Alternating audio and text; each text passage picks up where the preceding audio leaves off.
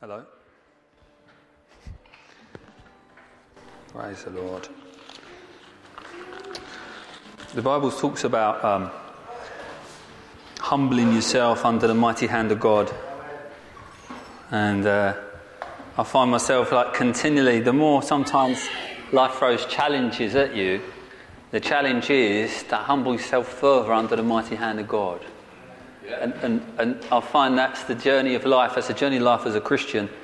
It's not just laying your life down once. It's continually to lay your life down on a regular basis throughout the course of our lives. So, and I find every time there's a challenge that comes, there's a new depth in God to be taken hold of. There's something deeper to grasp. And, life is difficult sometimes, but I tell you, we have a good God in spite of what you face. We have a wonderful God, and it's an opportunity to plunge into the depths of his faithfulness. If we can continue to have that attitude of giving ourselves over to him rather than giving ourselves over to the things that might come our way to distract us, I'll tell you, you'll find such a joy in what you face, and you'll find such a peace in God's presence. It is a challenge, but praise the Lord that God is working in us and working for us. There's no doubt in the Scripture, and I love the Scripture. It's so plain, it's so clear. He's a good God. He's always good. He's a wonderful God, good God. Hallelujah. And I just give him thanks and praise. And Father God, I just pray right now, Lord, that you would fill my mouth and you'd fill my heart with your word. And Lord, it might be according to your glory. I humble myself before you right now. Help us, Lord. In Jesus' name. I love that song we sung. It's let's forget about ourselves. I thought that's a good one, isn't it? You don't really hear many songs like that sung too much in churches. Let's forget about ourselves. So that's the problem. We enter more of the blessing when we forget about ourselves. It's the hardest thing sometimes, though, to forget about yourself. Isn't it? Let's be honest. I've said it for myself. It's hard to forget about you, isn't it? You always think about you all the time. But the blessing of God isn't in thinking about you. The blessing of God is thinking about him. It's about him. And that's when you're blessed. It's a bit of an oxymoron, but it works and it's true. We can just forget about ourselves, concentrate on him and worship him. I love that. Praise the Lord. We're in 1 Kings today.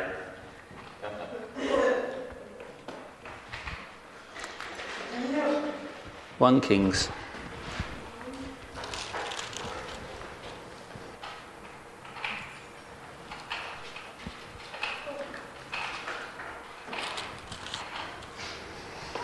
And we're going to be going at 18, but not straight away, because I want to give you a little bit of a background up until this point, chapter 18, where we'll probably start. But Israel have a king, and he's not very good. He's an evil king. He's really bad. It says in the scriptures that it says no one that's done more evil than Ahab, and this is the king we're talking about in previous years. He's a very wicked man, done evil before the Lord. And he fell into this worship of Baal, and he built an altar in Samaria. So he was a pretty not a nice guy.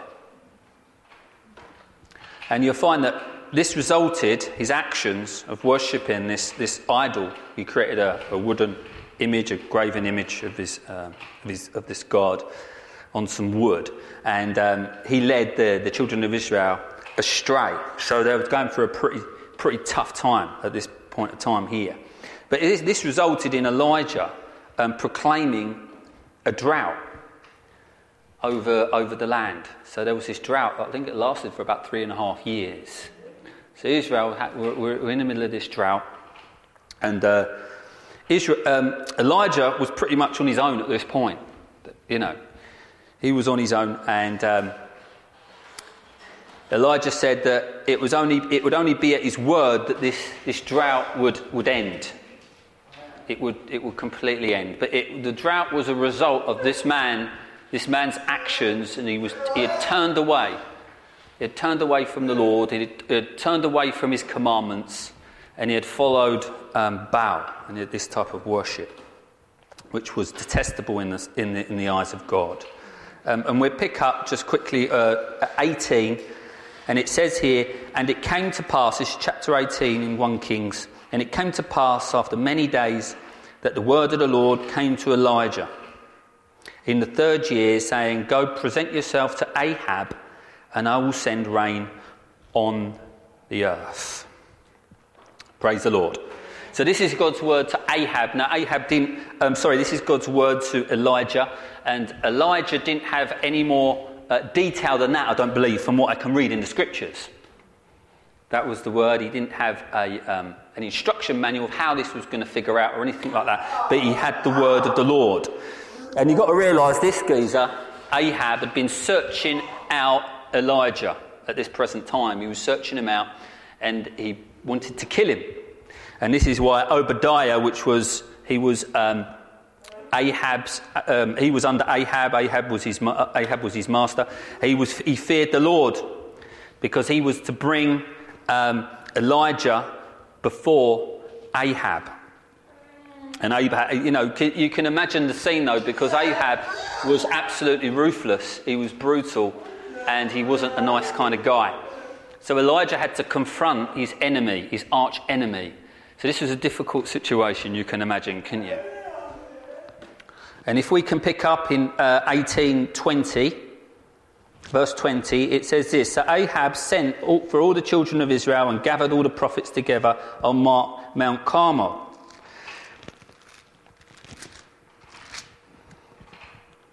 And Elijah came to all the people and said, how long will you falter between two opinions?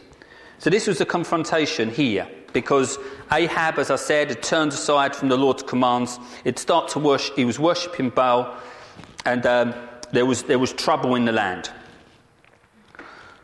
So here we pick up, and it says in verse 21, and Elijah came to all the people and said, how long will you falter between two opinions? If the Lord is God, follow him. But if Baal, follow him. But the people answered him not a word. Then Elijah said to the people, I alone am left as a prophet of the Lord, but Baal's prophets are 450 men. So Elijah is outnumbered. He's on his own. Not entirely on his own. God was with him. Just to throw that in, that's a big plus. That's the biggest plus you ever have. You may have a lot of people against you, but if the Lord is with you, amen. There were a lot of men against this man. He was on his own. And sometimes with the call of God, sometimes you've got to go on your own. Like we have each other, but the call is you're on your own with God. You've got to go with what God has given you. And this is the important part. Even if there's opposition, even if there's things against you, like this is his nemesis. This is the nemesis to Israel, really. What he had done was horrific. That now he had to obey the Lord. He went with the Lord. He went according to his word, and he had to confront this guy who was doing all these abominable things. So here he is. There's all these people. There's 450 men of these Baal's prophets, these false prophets, Baal's prophets, and Elijah is coming before him. And he throws up the challenge, and this is the challenge, you see. This is the showdown. And he says, therefore, let us give us 2 bulls, and let us choose 1 bull for themselves, cut it into pieces and lay it on wood. Put no fire under it, and I will prepare the other bull and lay it on the wood. But put no fire under it. Then you will call on the name of your gods, and I will call on the name of the Lord. And the God who answers by fire, he is God. So this is it. This is where the one that answers by fire, he is God. This is the evidence. This is going to be the demonstration to all of Israel, because it says here previously, why do you falter between 2 opinions? There was in this indifferent state, this state of compromise. And really the state of compromise led them down a road of false Baal worship. You see? The thing is, there's no middle ground. in this situation at all. The middle ground belongs to the enemy of our soul, you see. And they were faltering between two opinions. Do you see what I'm saying? So it led them down this false worship. But Elijah sends out this challenge to their God, the God of Baal. And if we could just pick up, hang on, let's still go down.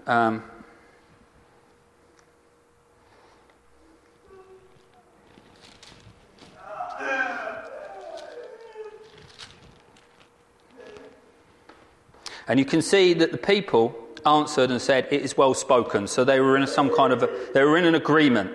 And as you continue to read down, you'll see that the people that was worshipping Baal, they would call out to Baal, they would shout out and try to get him to answer their calls and their cries. And they'd end up hitting themselves, they were hitting themselves, and there was blood gushing from them, and there was no answer. There was absolutely no answer. It says here, there was no voice, no one answered, and no one paid attention. All the crying, all the shouting, it actually left them with there was no answer, because this God was no God. It was a pagan God, there was no God. It's only the God of Israel that answers, that calls. Hallelujah. So if we carry on, let's carry on. So we see that Elijah sets up the altar. He starts to build the altar back up again, and he cuts the bull, and he lays it on the wood, and he fills 4 pots of water and pours the water on the burnt sacrifice on the wood. And he done that 3 times, and they did it a 3rd time, and it says in verse 35, so the water ran all round the altar, and it filled the trench of water. And in verse 36, it says, and it came to pass at that time, the offering of the evening sacrifice, that Elijah the prophet came near and said, the Lord God of Abraham, Isaac and Israel, let it be known this day, this is his prayer, that you are God in Israel, and I am your servant, and that I have done all these things according to your word. So you had to go out according to the word of God. And he had to build this altar, and he built this altar, and it's important. This is very important, because there's really important principles here. That when we go out and when we build according to the word of the Lord. We're not building our own empire. We're not building even our own church. We're building according to the word of the Lord. And there's a work to be done, but it's a work of faith. And it's not a work of your flesh. Sometimes you have to build the altar before God demonstrates his power amongst us. We want the power of the Lord, but there's some work to be done. And there's a sacrifice to be given. Amen. So it says here, hear me, O Israel, hear me, that this people may know that you are the Lord your God. So there had to be a demonstration of his power to convince these hard-hearted, idolatrous people. They had to be convinced by something. They were so into this stuff that it had blinded their hearts and blinded their minds. Even though they had all the treasures and all the things that pertained to the kingdom of God, it was all written down for them. All the commandments was already given to them, but they'd strayed. And it says here, so that they would know that you are God, and that you have turned their hearts back to you again. So this was the goal, wasn't it? That God would restore his people, and they would turn back to the God of Israel. And that's God's goal through the Old Testament, because we often think of the judgment and the fire of God and all the things and all the bad things. But God's goal was that he would have his people, and he would have a people to himself that were far away from this corruption that was around in the world, from the contamination of the world. It was always to bring them back to a position of blessing and his goodness. There was an intention to restore his people. It was never to destroy his people, but it was to restore his people. God's will is for good and not for bad. Even through the Old Testament. It's always to bring his people back to himself. Amen. So here you see he calls out on the name of the Lord. He calls out, and in 38 it says, "Then the fire of the Lord fell and consumed the burnt sacrifice." Hallelujah. "And the wood and the stones and the dust, and licked up the water that was in the trench. Now when the people saw it, they fell on their faces, and they said, 'The Lord, he is God. The Lord, he is God.'" There's no one else that could answer like this God. Like this God. And there's no one else can answer in your life like our God. It's the same one. Praise the Lord. He is our God. So this is the spiritual showdown. Elijah's on his own. There's all the prophets of Baal. Now you can imagine what they were feeling at this time, because he goes on and he says, "Seize them, because they might escape." And he executes all them according to the law, which is in Exodus that was given. So he executes them all. But the Lord demonstrates his power. Amen. Now, in this case, it was a demonstration of judgment. Hallelujah. So that's the immediate context that we're talking about. But the principles apply today, that if we're going to build something, it has to be according to his word. Amen? And like I said earlier, the life of a Christian, we need to be in a position where we're continually putting ourselves on that altar so that the demonstration of his power may be working through our lives. Hallelujah. So that God's power may be seen and demonstrated, and people will turn around and say, "The Lord, he is God. The Lord, he is God." There has to be a building by faith, and there has to be a sacrifice. And the sacrifice is our lives. There's no getting out of it. It's our lives. But we can flip this story around 360 degrees, and we can say we do have another sacrifice. And his name is Jesus. Amen. Jesus is our sacrifice. Hallelujah. The Bible says, "Present your bodies as a living sacrifice to the one who gave himself as a living sacrifice." Hallelujah. You can't do one without the other. No matter how hard you try to live the Christian life and to surrender your life to Jesus, it will be so almost impossible until you see that he's laid his life down for you. When you see that he's laid his life down for you, the response is to throw your life onto him. When you get a glimpse of the sinless, spotless Lamb of God who gave his life for every single one of us, you throw your crowns at his feet and bow your knee to the King of glory. The Bible says that your life is not your own, but you've been bought with a great high price. Hallelujah. God wants to demonstrate his power through his people. Hallelujah. And this story here was right at the end of this. This is the very beginning of the restoration of Israel. Because as you continue to read, you hear this wonderful, wonderful, wonderful phrase here in 41.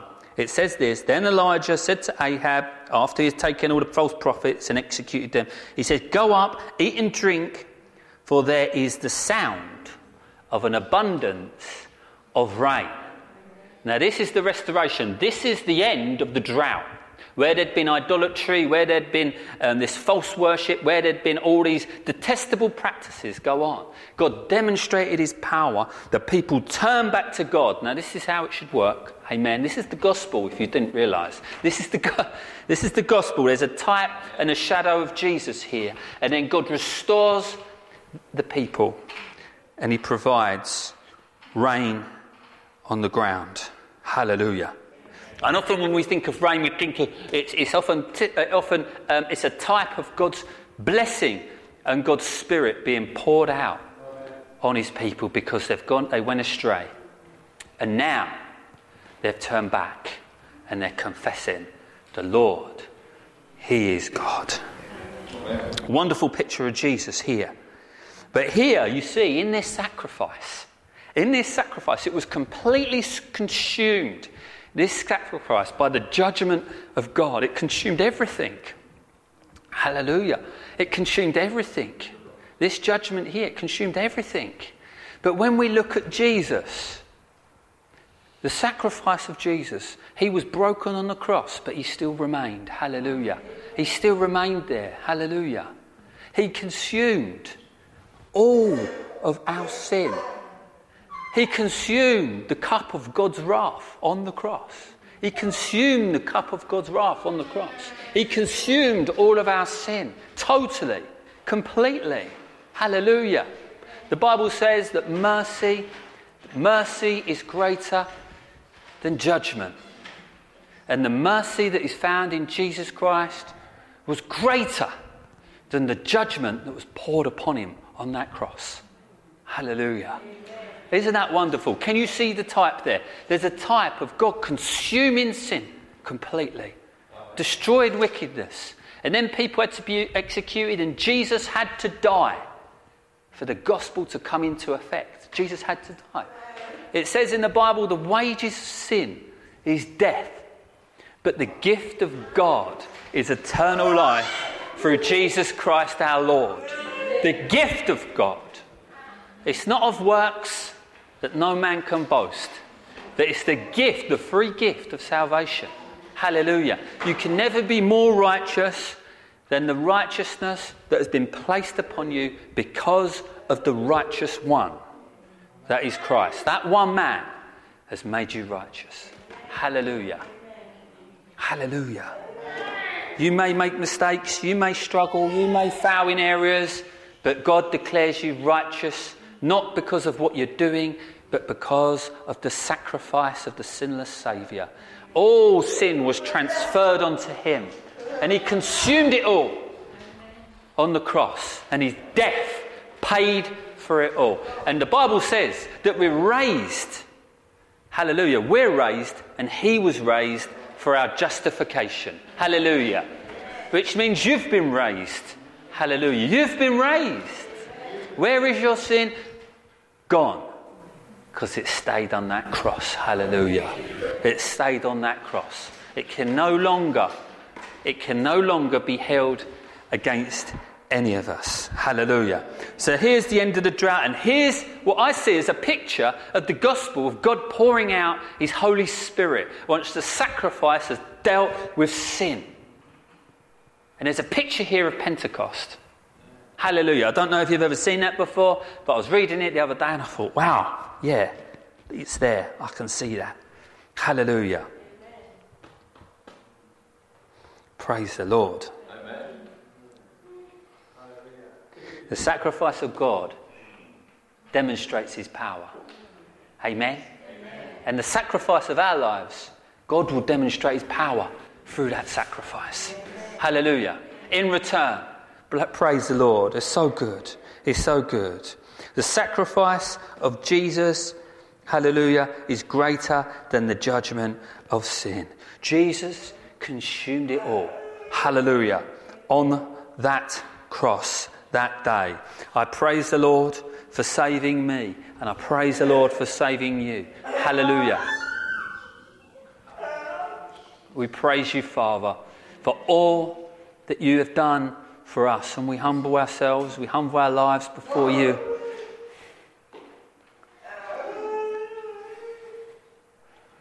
Oh, thank you, Holy Spirit. Thank you, Holy Spirit. Thank you, Jesus. In the scripture, it speaks about God as being an all-consuming fire. Hallelujah. Hallelujah.